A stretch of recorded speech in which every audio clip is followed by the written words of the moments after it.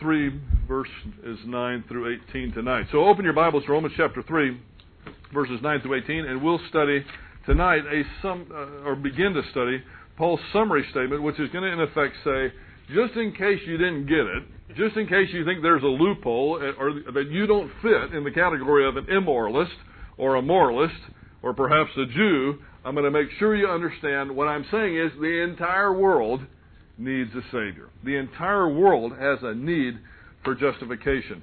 Now this section is rather long, but I think we can do justice to it because quite a bit of it is Old Testament quotation where Paul is validating his point.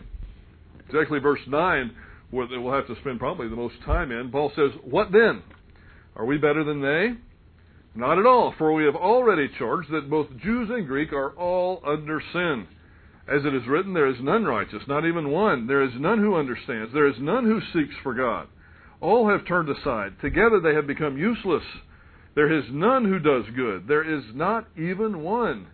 Then in verse 13, "Their throat is an open grave. With their tongues they keep deceiving. The poison of asps is under their lips, whose mouth is full of cursing and bitterness."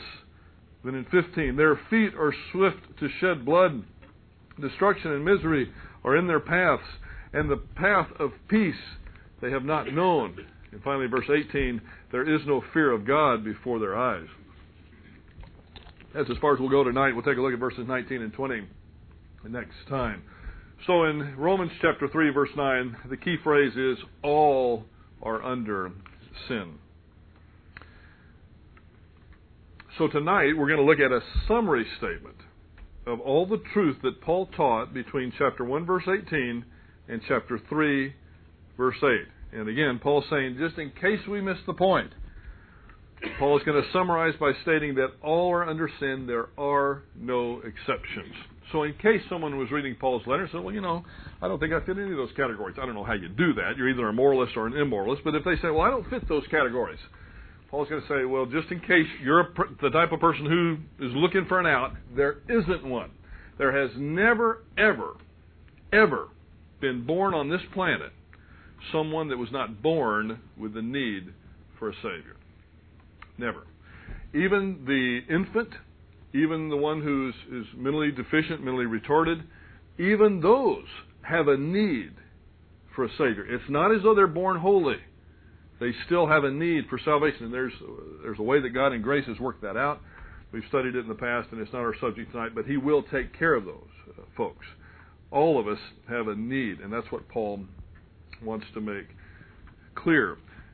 There's going to be a short parenthesis in verses 19 and 20 regarding the purpose of the law and all this, and then Paul is going to turn to the divine remedy to this terrible dilemma that he spent so much time talking about, which will be faith in Jesus Christ, which is a remedy that I trust that all of you here tonight have already utilized. If you haven't, you certainly need to believe on the Lord Jesus Christ, and thou shalt be saved. So Paul begins by saying, what then are we better than they?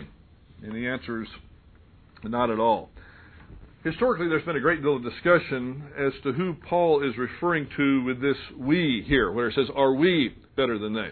Does he refer to the Jews as a group, or perhaps to himself and his ministry team? And that's a legitimate option, because if you go back to verse 9, he's talking about his ministry team. To verse 8, he's talking about the ministry team. Or is he referring to the world in general? An argument can really be made for all three of those, but he's probably focusing in on the Jew, considering the flow of his argument and the fact that he's going to use extensive Old Testament quotations to validate his argument. You see, if he was talking, say, strictly to the Gentile here, it wouldn't make a tremendous amount of sense for him to use such extensive Old Testament quotations. They wouldn't know what he's talking about. It wouldn't really validate the point. So I lean toward the fact that Paul is speaking probably to all men, but especially still speaking to the Jew. I kind of think the Jew's probably still stunned at this point of reading Paul's letter. So he wants to make sure that everybody understands Gentile and Jew are on equal terms when it comes to the judgment of God. Gentile and Jew are under equal terms when it comes to the judgment of God. The Jew had an unquestioned advantage and that God had spoken to them and had given them promises that He will not take back. But we saw that they did not take advantage of the advantages that they were given. And they, as a people, with some very notable exceptions, rejected the revelation of God and did not follow the pattern of Father Abraham in faith. Even today, if you spend much time talking to your Jewish friends, and I hope that you do, you'll find that they too have rejected the pattern of Father Abraham and are attempting to work their way to heaven. Some, I think, probably believe they're going to heaven because they're Jewish. And then others are attempting to work their way to heaven, which, by the way, is common all over the world, no matter what faith or religion that we seem to be talking about. So they are not immune to that. Just having the information does not make you right with God. Any more than having a Bible on your coffee table or a file cabinet full of notes from Bible class makes you a mature believer. Just having the oracles of God was not enough.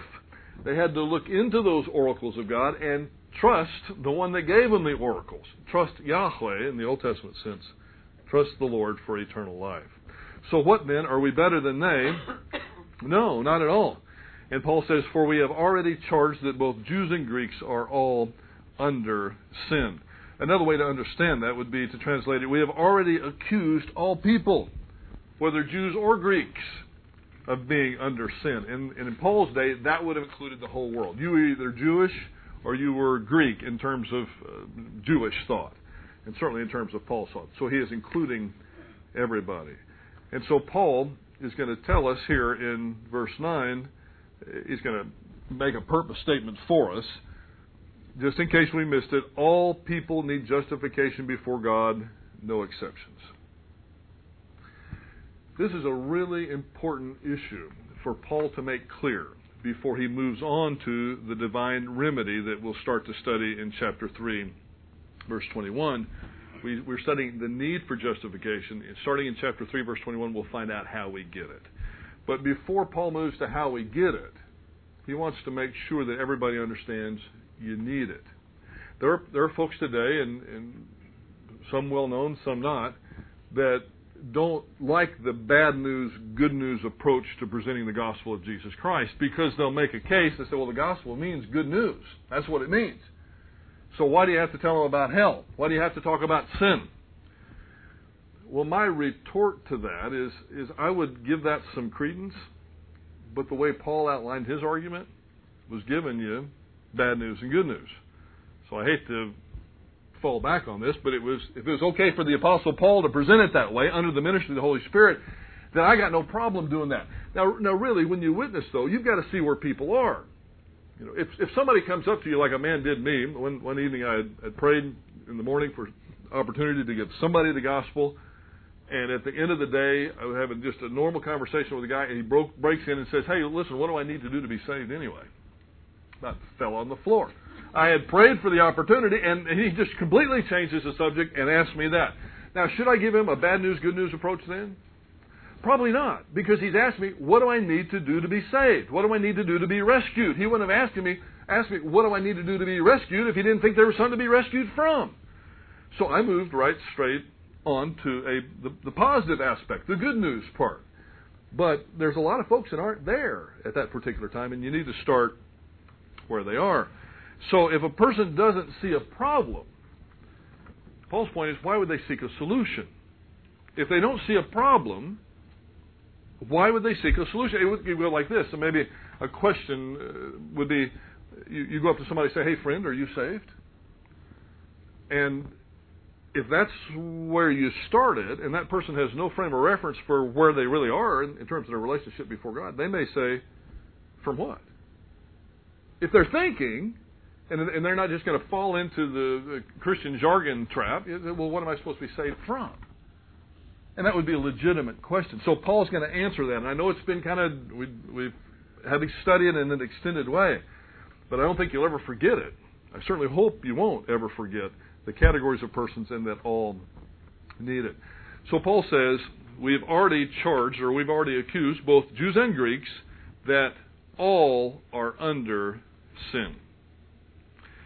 What about this phrase, all are under sin? I think the best way for me to show it to you is to diagram it.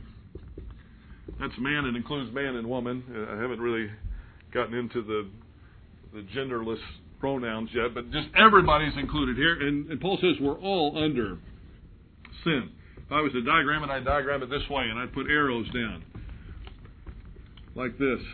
And at this point, there's no way for man to get out from under sin. At least Paul hadn't presented it yet. Now, not only is he under sin, he's under the penalty of sin. He's under the power of sin. And he's under the presence of sin. I didn't spell presence right, but he's under all three of those. The penalty, the power, and the presence. And actually, Paul's going to unpack that in the rest of this epistle. He'll unpack how we deal with that. There's only one way out of this dilemma. We'll start talking about it in chapter 3, verse 21. There's only one way out, and that way is the cross. That way is faith in Jesus Christ. One way out. And not a dozen. It doesn't matter what culture you live in. There's only one way out. Now, the beautiful thing is, everybody, it's an open door. Everybody can walk out that door. Because Jesus Christ paid the penalty for everyone. But there's only one way out. Now, this is a preview of something that's to come, but once a person does exercise faith and exit this, are they now under the penalty of sin? Say no, absolutely not. As soon as you exercise faith in Christ, then you are no longer under the penalty of sin. Once you exit that, are you still under the power of sin? Sometimes. Right. That would be Romans 6. Most of the time, unfortunately. But let me put it to you this way. I tricked you, but are you positionally under the power of sin? No. Are you experientially under the power of sin? Often. Okay. So we can, I'm going to cross that one out because at least positionally you are not under the power of sin, although Paul's going to tell us we go back to that all the time, like we would go back to an ex-husband. And that ought not to happen either. How about the presence of sin? Well, no, that's an example he's going to use. How about the presence of sin? We are under the presence of sin until when? Till we exit this earth. So, but the main thing I want you to see, that the one you can't miss, is that we're no longer under the penalty of sin. Acts 16:31. Believe on the Lord Jesus Christ and you will be saved. Right then. It's not like you have to wait to the future for that. You are a saved person right now. But there's only one divine remedy. I'm going to talk about this a whole lot more on Sunday, but let me bring it up now, and we'll unpack it a little bit more. It just so happens the issues in 1 Peter happen to intersect the issues in Romans that we're studying right now. But if Christ paid the penalty for sin on the cross, and if the atonement is unlimited, meaning he paid it for everybody, John says he's the propitiation for our sins, and not for ours only, but for the sins of the entire world. If those two things are true, and they are, we can't validate those biblically, why does Paul say, regarding the unbeliever, that we're all under sin? You might say, well, I thought Christ took care of the sin problem on the cross. Why does Paul say, presently, this is not, you all were under sin. Why does he say you are all under sin? Another way to put this, and it has been put this way, if Christ paid the penalty, and yet the unbeliever is still under sin, doesn't that amount to some form of judicial double jeopardy? And really, to complicate the matter further, if we looked at what Paul says in Ephesians chapter 2, verse 1, speaking to the Ephesian believers about a time before they were saved. He's looking back and talking about the time before they were saved. He says, you were dead in your trespasses and sins. I thought Christ took care of the sin issue. You say, well, that's just Paul. Well, no, it's not just Paul. What about Christ? Jesus told the Pharisees, I said therefore to you, you shall die in your sins. For unless you believe that I am He, you shall die in your sins. Both Paul and Jesus make it very clear that the unbeliever is under sin. One might say, well, Jesus was speaking before the cross. Maybe that's the answer to it. Yeah, but Paul wasn't. Paul was speaking after the cross. Listen to this carefully, please. Christ's substitutionary death was deficient for none, sufficient for all, efficient only for those who believe. It was deficient for none, meaning He died to pay the sins for everybody, anybody that wants it. It was sufficient for all. It was a complete payment for everybody. It wasn't like He paid all my sins and then got to somebody that He knew was never going to trust Christ and didn't pay for theirs. It was deficient for none, sufficient for all, but efficient only for those who believe. Now, you may think we're splitting theological hairs here, but there's a real important reason why we would do this. Payment was rendered on your behalf, in my behalf. But the full benefit of Christ's work on the cross is not applied to you personally until you believe. There is no forgiveness of sin until one exercises faith in Jesus Christ. Now, we're going to unpack that quite a bit on Sunday. And I know in the past there's been quite a lot of discussion about this, but especially about the idea of the double jeopardy clause. You know the problem with the double jeopardy clause? You got to find it for me. You got to find it biblically for me. And then you're going to have to do something with these passages that say that the unbeliever is presently dead in his trespasses and sins. So I think the double jeopardy clause was a nice idea, but it really doesn't accurately portray what the Bible says about it. So we'll study a lot more about this on Sunday morning in 1 Peter 3:18. But let's move on now to verse 10 as Paul validates his point that all are under sin or all need a Savior. He says, as it is written, this is a formula that Paul typically uses to introduce quotations from the Old Testament, but nowhere else does he make such an extended quotation. And nowhere else does he use so many different Old Testament sources in one short passage like this. In fact, he's going to use at least 6 Old Testament sources in defending his position. His purpose in citing these verses is to clearly substantiate the accusation that he makes in verse 9, and in particular, the accusation that he makes that sin is universal. This is fairly easy to categorize, so if you're inclined to mark your Bible, if you're taking notes, you might want to look at it this way. Verses 10 through 12 develop the principle, there is no one righteous. There is no one righteous, that's 10 through 12. Verses 13 and 14 describes sins of speech, each line referring to a different organ of speech. Look at verse, if you just glance down, verse 13, their throat, their tongues, lips, and mouth. So in verse 13 and 14 we have sins of the tongue or sins of speech. And then in verses 15 through 17, those verses focus on sins of violence against others. And finally in verse 18, Paul kind of bookends the whole thing. And he repeats the assertion that none is righteous, and we'll see that a lack of fear of God equals unrighteousness. So it's bookended with sins of the tongue and sins of violence in the middle. Now look at chapter 3, verse 10, second part of the verse. There is none righteous, not even one. And then in verse 11, there is none who understands. There is none who seeks for God. Verse 12, all have turned aside together.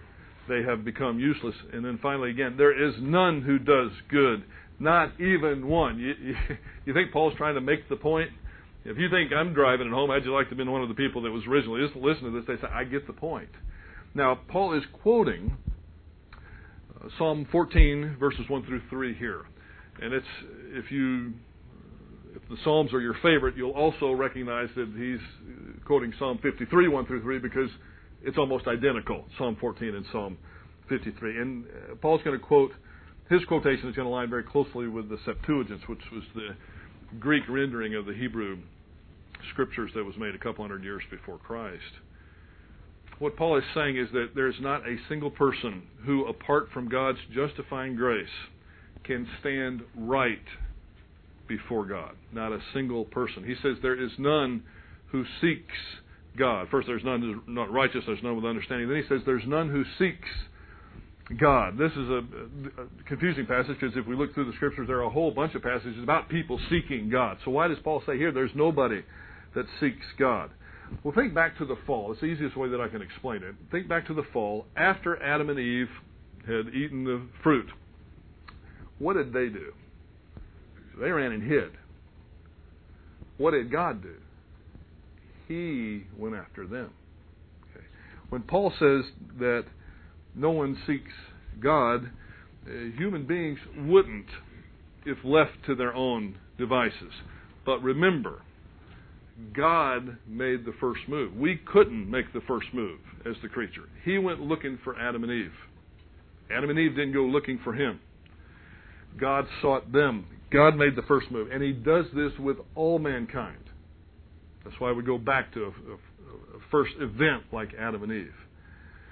The invitation to come to God is universally extended. Sometimes theologians call this common grace, although there's more to common grace than just that. But in common grace, the invitation to salvation is open to anyone who would come. And then you have an opportunity to seek God. So that's what Paul means in verse 11. When we get to verse 13 and 14, we see the sinfulness of human speech. In verse 13a, Paul is quoting Psalm 5:9, and then he'll quote a little bit later Psalm 140, verse 3. He says, their throat is an open grave. Describing the throat as an open grave highlights both the inner corruption and the deadly effects of the speech of hateful people. If you've ever had the sad fortune to be around a decaying body, you know you don't want to be there for very long. In the first place, other than being nauseating in terms of its odor, it's very unhealthy. It's very unhealthy for you to do that. Maybe you haven't been in the presence of that, but you probably have been in the presence of a decaying animal. That's probably a lot more common. I remember one time we had put some rat poison for mice out in the house. One of them died in the wall right as we put the house on the market to sell. Right at the front door. Well, it wasn't the best atmosphere because it stunk to high heavens, right there in the entry hall to the house. That was used to be Ann's house. It stunk to high heaven, and you couldn't get in the house without going past that odor. And it took several days for us to get it out of there. We tried to cover it up any way we could. You know what? That's how God looks at the kind of bad things that come out of our mouth. In scope or Listerine is not going to deaden the odor. It's absolutely repugnant. Their throat is an open grave. With their tongues they keep deceiving. This phrase, their tongues keep deceiving, refers to deceptive flatteries of those people who really intend to do evil. Have you ever spotted somebody like that? You know, there are people that will come and they'll say nice things to you to encourage you. And that's great. But there are also people that will come and flatter you because they have evil intentions. And that's sinful. He goes on to say, the poison of asp is under their lips. This is a quotation of Psalm 140, verse 3. And it reminds us that this old nursery rhyme that we've considered so many times, sticks and stones may break my bones, but words can be just as poisonous. Words can destroy marriages. Words can destroy relationships between parents and children. Words can destroy friendships. Words can destroy churches.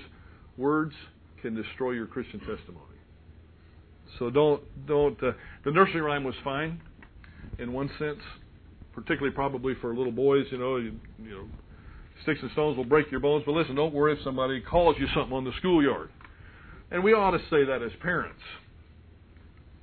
But deep down, you really know that hurt them, and they're not going to forget it. I remember stuff that people said to me when I was a kid.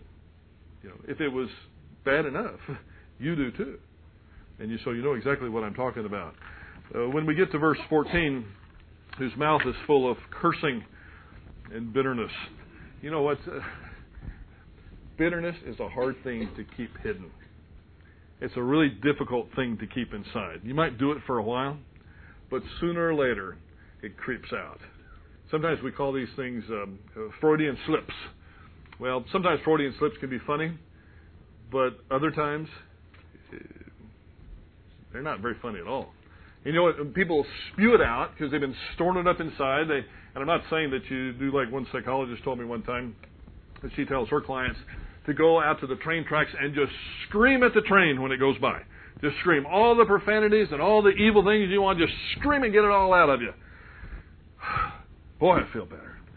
No, the bitterness isn't still inside you. You just expressed it to a train, and I hope that you got that visit at some sort of discount because it's ridiculous. No, what you need to do is figure out the source of the bitterness, the root of bitterness that's welling up within you, and get rid of that, because otherwise these things are going to come out. The lack of forgiveness. You may think that you're forgiving someone else, spouse or friend or parent. You know, in years and years and years, but what you're really doing is clenching your teeth. You know, you're putting your shoulder into the wind, but you've never really forgiven whatever it was that either really or allegedly happened. And then at that critical moment, you can tell that bitterness comes out. So that's why he says whose mouth is full of cursing and bitterness. These sins, all of them, the sins of the tongue, I mean, the throat being an open grave, the tongues that deceive, the poison in speech, and then the bitterness that comes out. It all reflects something that is on the inside. That's the inside coming out. One of the most silly things that we say, we all say it, every single one of us, we'll let something spurt out, and then we'll say, well, I didn't mean to say that.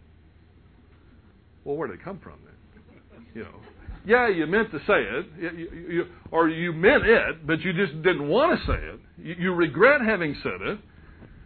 Well, use that as an opportunity to apologize for having said it, not act like somebody else was inside you and they said it. You know, no, I didn't do it. See, you're still not taking responsibility for it when that happens. No, gosh, I'm terribly sorry. You know, I'm terribly sorry that came out. You know, and I need to work to change that. Can you forgive me? You know, instead of just saying, I didn't mean to say that. It's kind of silly, actually. Verses 15 through 17 quote Isaiah chapter 59, verses 7 and 8, and describe sins of violence against other human beings. Their feet are swift to shed blood. That's murder. But again, going back to our discussion of the moralist and the immoralist, the moralist could say, wait a minute, my feet are not quick to shed blood. I have never murdered anybody. I don't fall under this category. Remember what Christ said in the Sermon on the Mount? If there's hatred inside as far as God's concerned, then you're already a murderer. Now, as far as the state's concerned, you're not. And we all better be very grateful that the state doesn't use God's standard on the Sermon on the Mount in terms with regard to executing punishment. Otherwise, there'd be nobody there to pull the plug or to insert the tube, because we'd all be guilty of this. But their feet are swift to shed blood. Destruction and misery are in their paths, and the path of peace they have not known. In the context of Isaiah chapter 59, this is actually an indictment against Israel. They had forsaken Yahweh, and having done so, it was really next to impossible to recognize a Jew of that time from one of their pagan neighbors. Maybe with their accent, maybe with the language that they spoke, but not in terms of their behavior. It was virtually impossible to distinguish one from the other. So it was an indictment against the nation Israel. There are more things that Paul could have brought up. He could have brought up the categories of other kinds of sins, but I think this makes the point, and he's going to bookend it now in verse 18. There is no fear of God before their eyes. And this is a quotation, finally, of Psalm 36 in verse 1. Again, this is the most extensive quotation list that Paul has anywhere in his writings to make a point. And I wondered, as I was studying this, why would you do that? You know, it would seem like maybe one verse would cover it. I think Paul understood, particularly that Jewish mind, that no matter how much they looked at the Old Testament, there were parts of it they just didn't want to see. Just like the disciples didn't want to see Isaiah 53. You know, they wanted the parts that had to do with the king coming and setting up of the messianic rule, but they didn't want the suffering servant. And I believe that Paul is doing this, and he'll make the point clear later on. He's almost doing it through teared up eyes. It's breaking his heart to have to do this, but he's telling his countrymen, just being born Jewish doesn't get you saved. And I'll make the point to you, just being born Baptist doesn't make you any closer to God. Just being born into a Presbyterian family, just being born into a Bible church family, doesn't make you any closer to God. Now, it may give you certain advantages.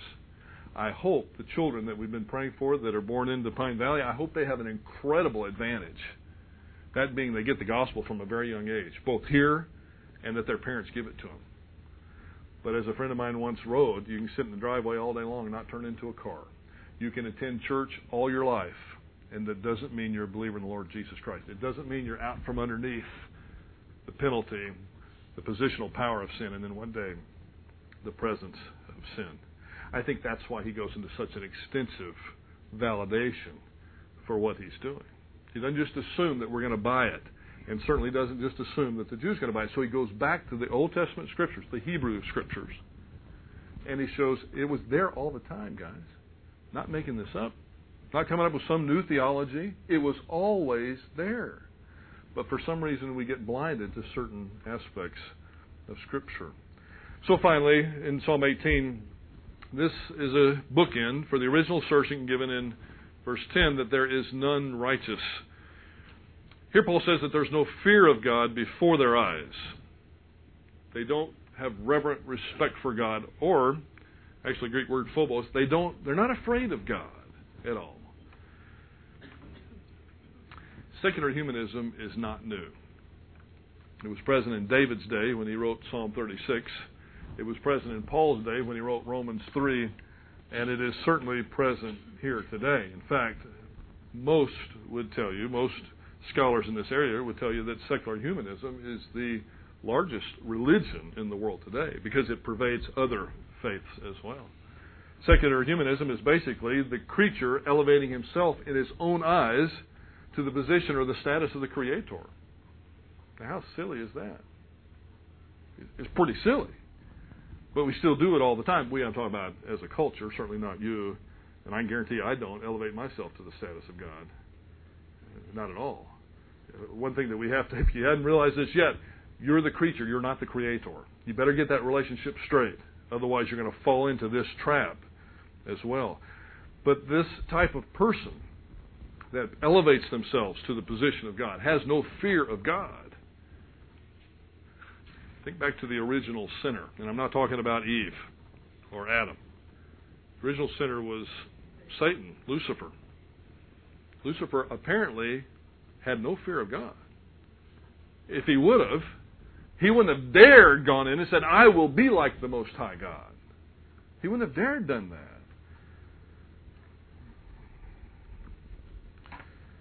So these people have no fear of God. Perhaps it's because they foolishly said in their heart, there is no God.